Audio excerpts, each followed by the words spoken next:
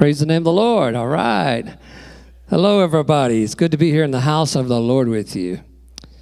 I want to thank Sister Miranda for her exhortation, and just really ties in with the message and where I'm headed tonight, where we're going to talk about how important prayer is to that very thing of us being assured we have our place waiting for us in heaven, that we're prepared for that day. In a way of tithes and offering, of course, we still have the tithing boxes in the back, and if you have something you're wanting to give, then you can drop them off in the tithe box on the way out. And tonight I'll be bringing a prayer devotion to us. So let's go to the Lord in prayer first. Father, we praise you, God. How glorious it is, Father, to hear those words, the words that you have promised to every believer, God, of a glorious and grand day, Father, Lord.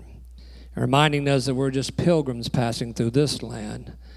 But on the other side of this, God, there's the reward and the promises for those who believe in your Son, Jesus.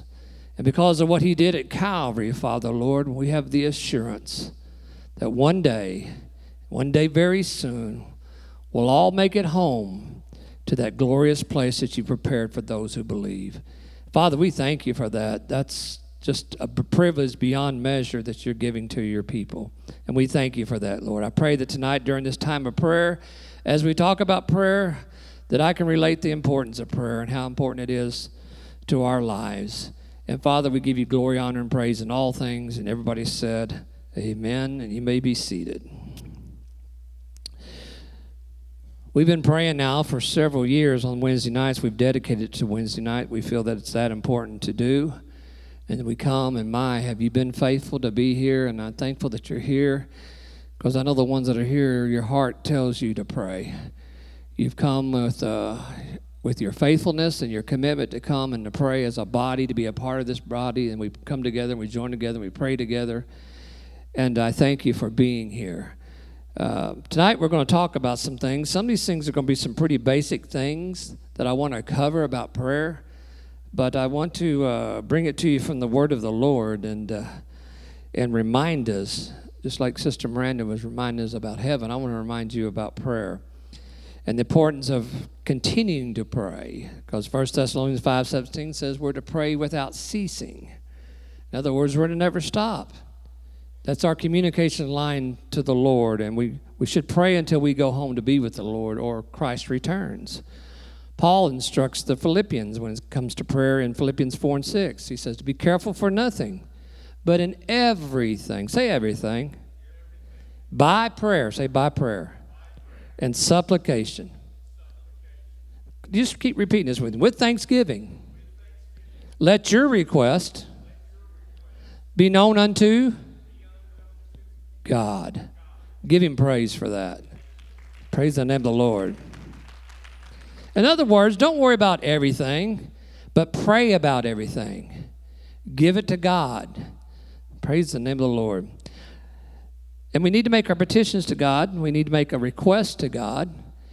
We can come boldly before the throne of grace now, because of what Christ did at Calvary, and make our petitions known. The second coming of Christ is coming soon. And do you know that prayer is going to play a big role and whether or not you and I are ready for that day?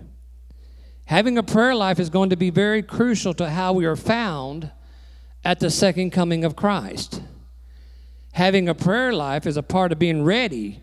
We are to pray continually that we are ready for that day. And not only pray that we are ready, but that many others are ready too. Because according to Mark 13:33-37, listen to what it says. It says, take heed, watch and pray, for you do not know when the time is. It is like a man going to a far country who left his house and gave authority to his servants and to each his work and commanded the doorkeeper to keep watch. Watch, therefore, for you do not know when the master of the house is coming, in the evening, at midnight, at the crowing of the rooster, or in the morning, lest coming suddenly he find you sleeping. And what I say to you all, watch. He's saying watch. In other words, be ready. Because, church, the master is coming back. You don't know when, so always be ready, watch for it. They have been told by the Master that he would return. And we have been told by our Master he will return. John 14, Jesus said, I go to prepare a place for you. If I go to prepare a place for you, I will come again and receive you to myself, that where I am, there you may be also. He says, don't worry, I'm coming back for you. But we don't know exactly when. Matthew 24:36 declares, but of that day and hour knoweth no man, no, not the angels of heaven, but my Father only. He tells us that no man knoweth the day or the hour of his returning. So he says, watch, be ready at all times. Church, it can happen at any moment, and it can happen in the twinkling of an eye. That's just how fast it can happen. In Luke 17, he taught them about what the conditions of the world would be like at his second coming, that when he comes back. In Luke 17:26-30, Jesus describes what the days will be like leading up to the coming of the Son of Man. It reads in Scripture, as it was in the day of Noah, so it will be also in the days of the Son of Man. They ate, they drank, they married wives, they were given in marriage until the day that Noah entered the ark and the flood came and destroyed them all. Likewise, as it was also in the day of Lot. They ate, they drank, they bought, they sowed, they planted, they built. But on the day Lot went out of the Sodom, it rained fire and brimstone from heaven and destroyed them all. Even so it will be in the day that the Son of Man is revealed. He compares the coming of the Son of Man to the flood in Noah's day, in verse 27, and to the destruction of Sodom by fire and brimstone in verse 29. And he says that the days before Christ's coming will be like the days for those two catastrophes were. He's implying people's lives will be busy. We'll be doing ordinary life. Verse 27 says they ate, they drank, they bought, they sowed, they planted, they built. Sounds very familiar. Verse 30 says, so it will be on the day when the Son of Man is revealed. In other words, we can expect that most of the world will be engaged in business as usual when the lightning of the Son of Man flashes from the east to the west. Then in verses 31-33, Jesus warns us not to be like Lot's wife. In that day, he who is on the housetop and his goods are in the house, let him not come down to take them away. And likewise, the one who's in the field, let him not turn back. Remember Lot's wife? Whoever seeks to save his life will lose it, but whoever loses his life will preserve it. In verse 32, he says, remember Lot's wife. He says, remember the mistake that she made. That is, in the hour of crisis, don't love the world. Don't turn back with longing, or you'll be unfit for the kingdom. Remember, when the Son of Man comes, he'll separate the sheep from the goats. Even if people are sleeping together or working side by side at the meal, one will be taken into safety, he says, and the other will be left. The one that was taken is the one that was ready. The one that's left is the one who wasn't. So Jesus makes it clear that eternal life hangs on whether we are ready or not when he comes. Luke 18:1-8 is really a part of this end-time teaching. It closes in verse 8 with this question. When the Son of Man comes, will he find faith on earth? Will the warnings of Jesus to remember Lot's wife, to keep your heart fixed on Christ, and to not love the world, will these warnings secure the faith of his disciples? Will they endure to the end? Will the Son of Man find us trusting him or just busy securing our lives in this world? I think a natural question disciples would ask, and which we should ask at this point, is how can we endure to the end? How can we make sure that we don't become like Lot's wife, where we are too much in love with this world to go all the way with Christ? The danger we face as disciples of Jesus waiting for his return is stressed even more clearly by Matthew 24:11-13. Jesus says concerning the last days before his coming, many false prophets will arise and lead many astray. And because wickedness is multiplied, most men's love will grow cold, but he who endures to the end will be saved. So in Luke 18:8, Jesus could have asked, when the Son of Man comes, will he find fervent love on the earth? The danger we face is that our faith in Christ and our love for him and for each other will be swallowed up by opposition or by the sheer busyness of daily life in these last days. Where we find ourselves consumed or in with love with the world. So the question is, how can we endure? How can we be found with faith and love? How can we avoid being like Lot's wife and like those who are left in judgment? The answer is pray, pray, pray. Prayer is the answer, because Jesus tells a parable to give us this answer. It's one of the few parables which he interprets for us so we don't miss the point. The parable is found in Luke 18, verse 1 through 8 in your Bibles. Luke 18:1 tells us the point of the parable. 18:1, it says, "Then he spoke a parable to them that men ought to always pray and not lose heart." Jesus' answer to the question how to endure to the end is prayer, always praying. And he says, don't grow weary in praying. Don't lose heart. And the parable goes like this that he used in 18:2 through 5. Jesus teaching his disciples the very point through this parable. He says in verse 2, "There was a certain city, a judge, who did not fear God nor regard man. Now there was a widow in that city, and she came to him, saying, 'Get justice for me from my adversary.' And he would not for a while. But afterward he said within himself, 'Though I do not fear God nor regard man, yet because this widow troubles me, I will avenge her, lest by her continual coming she weary me.'" In other words, because of her persistence, she continually, without ceasing, petitioned him to show justice to her. Then the Lord said, "Hear what the unjust judge said. And shall God not avenge his own elect, who cry out day and night to him, though he bears long with them?" Those that are persistent in prayer he's talking about. "I tell you that he will avenge them speedily. Nevertheless, when the Son of Man comes, will he really find faith on the earth?" Now, this teaching comes as a conclusion to what he taught them in Luke 17. Jesus used this parable in Luke 18 to encourage us to keep on praying, to not cease. A widow comes to an unjust judge and pleads for his help. She is being oppressed unjustly, and she wants the judge to use his authority to seek her relief. Her only source of help is this unjust judge. She comes again and again until he gives her the help she needs just to get her off his back. But the argument of the parable is not that if you can wear out an unjust human judge, you may stand a chance of wearing out God, so he helps you just to get you off his back as well. No. It's quite the contrary. Because that would contradict Luke 12:32, where Jesus says, "Fear not, little flock, for it is your Father's good pleasure to give you the kingdom." But even more importantly, in this parable, he's trying to show the disciples that our God, unlike her unjust judge, our God is a righteous judge. So therefore, everything about our God, our judge, is different than her human judge. Let's look at how so. Jesus tells us two things about the unjust judge in verse 2, that he neither feared God nor he regarded man. These are repeated in verse 4. "Though I neither fear God nor regard man, yet I will vindicate her," he says. In other words, these two marks of the judge are obstacles to his helping the widow. First, the unjust judge has no fear of God and is therefore prone not to help her. This means that the fear of God would prompt a judge to help a needy widow.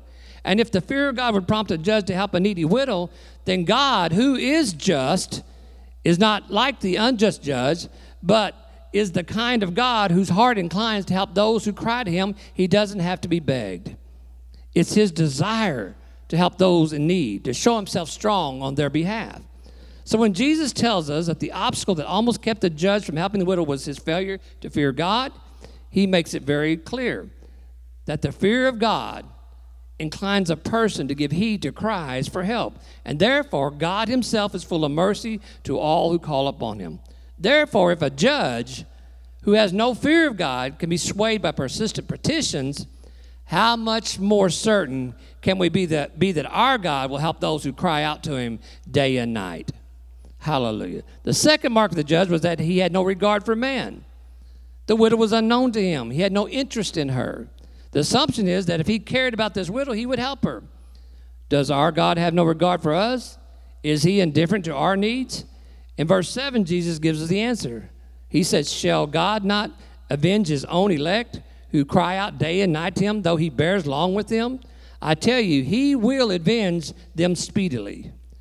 Disciples of Jesus are not in the category of strangers to God. They are his elect. He's chosen them. He has set his favor on them. He has adopted them to be his children.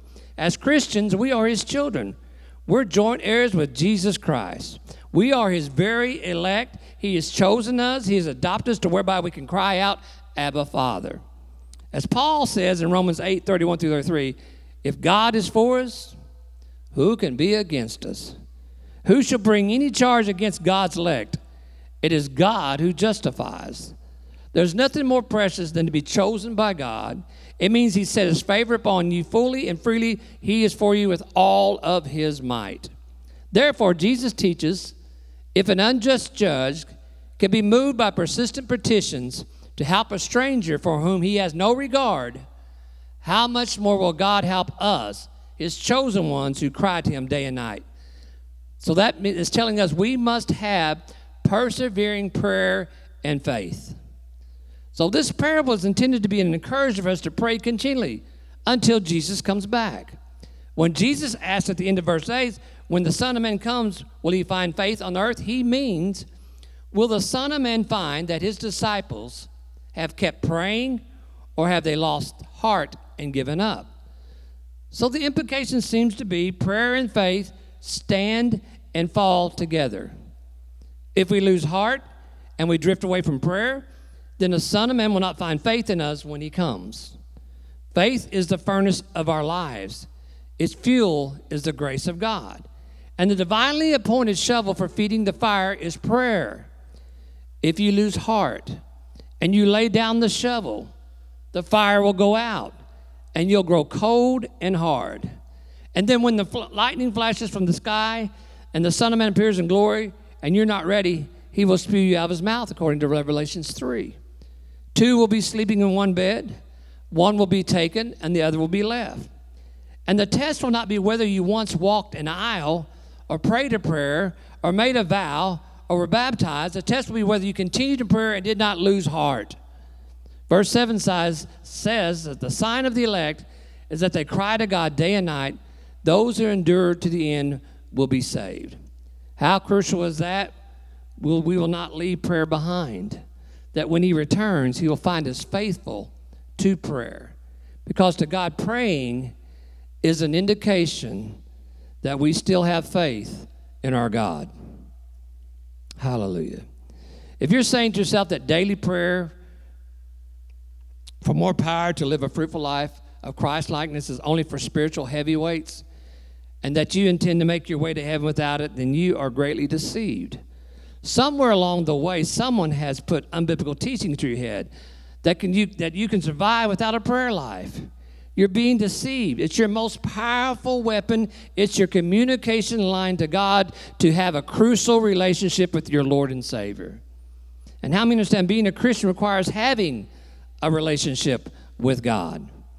How long would your relationship last with your spouse if you never talked to her? We do more talking in a relationship than we do any other role. And if you want a relationship to die, quit communicating with each other. When the talking stops, the relationship stops. And so it is with God. Without persevering in prayer, faith, and love, you become lukewarm. And Jesus commands us in Luke 18:1 always to pray and not lose heart. Therefore, prayerlessness is disobedience. The word of Jesus to us is that we ought to always pray and not lose heart. If we grow weary and leave off praying, our faith will wither.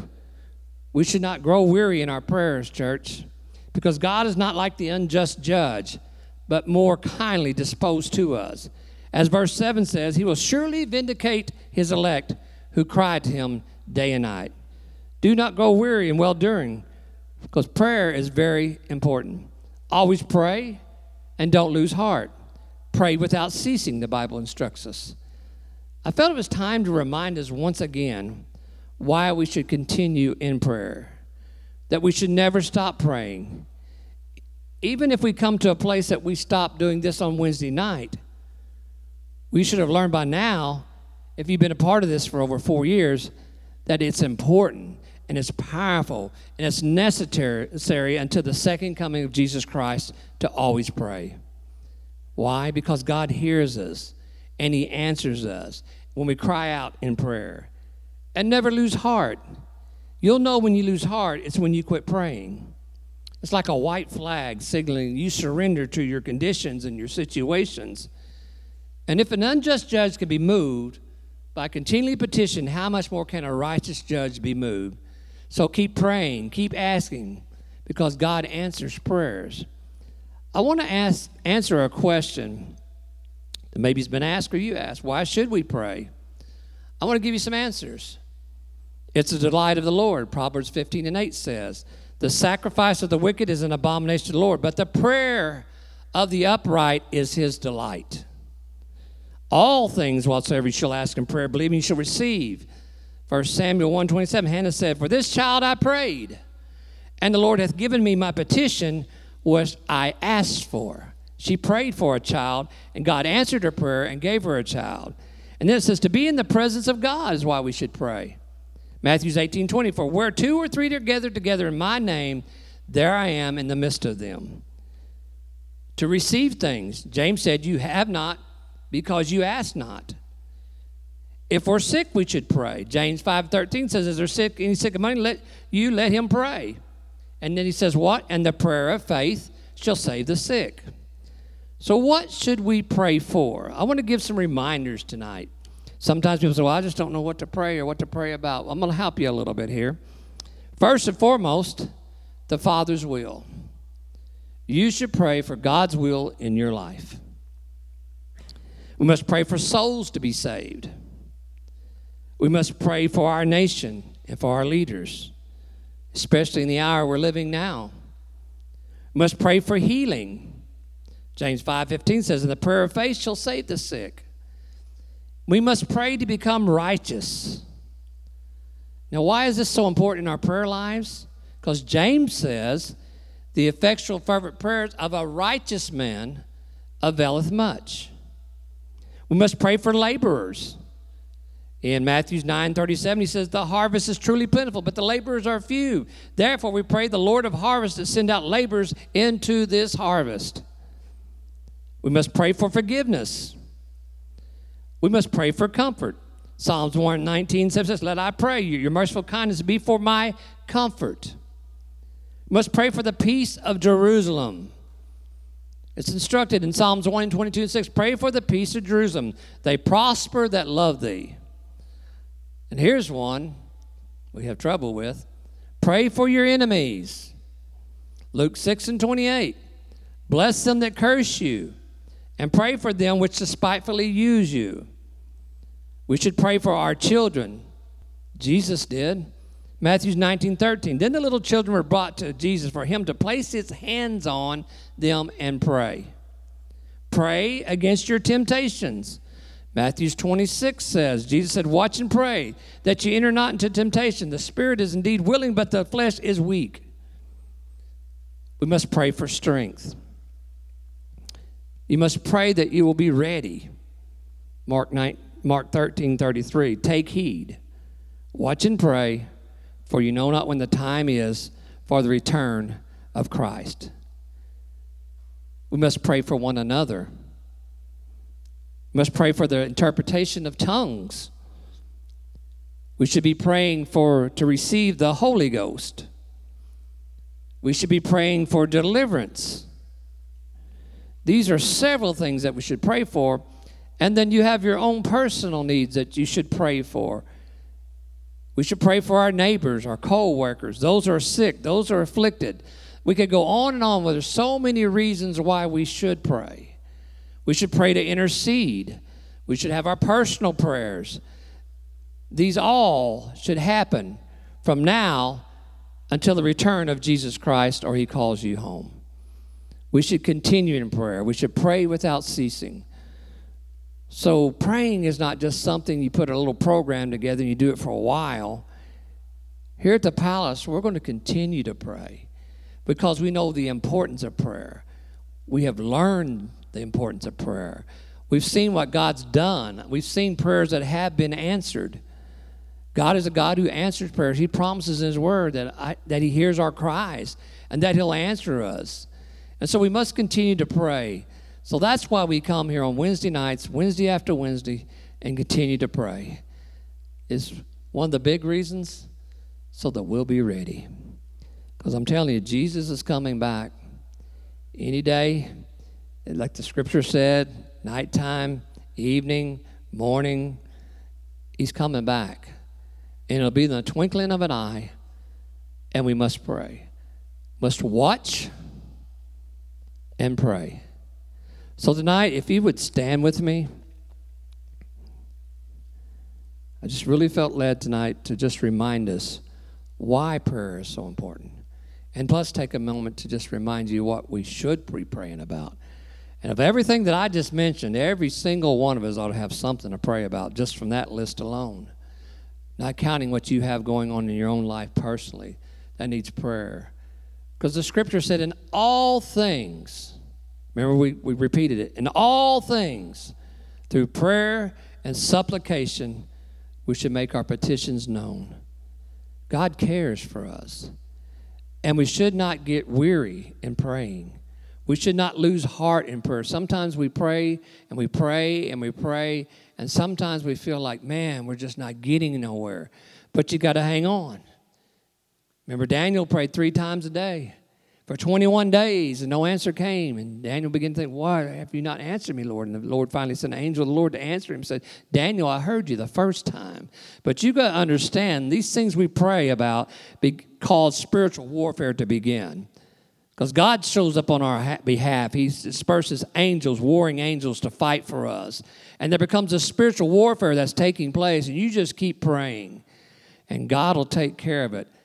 There'll be maybe a time that it takes to wear those things down off of your life and cause those things to happen. But the main thing you got to do is just trust God. And you believe that when you pray, whatsoever you pray, believing, you shall receive. So I want us encouraged tonight, whatever's going on in your life, or whatever you feel led to pray for tonight, pray. Prayer has got to be a lifestyle. Prayer cannot just be, well, I do that on Wednesday nights. Every day, all day, without ceasing. You know, I have prayed in so many different places. I have prayed when I've seen things. I've prayed when I've heard about things, you know, and I've asked the Lord for things. And I petition God for me. I petition God for my family. I petition God for my friends and my loved ones. I've even petitioned God driving down the road and seeing a stranger walking down the road, and I prayed for that individual. I petitioned God when I've been driving down the road and an ambulance flies by because somebody's hurt.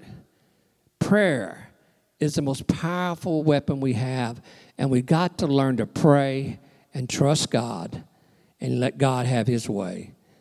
Hallelujah. Every head bowed and every eye closed for just a moment.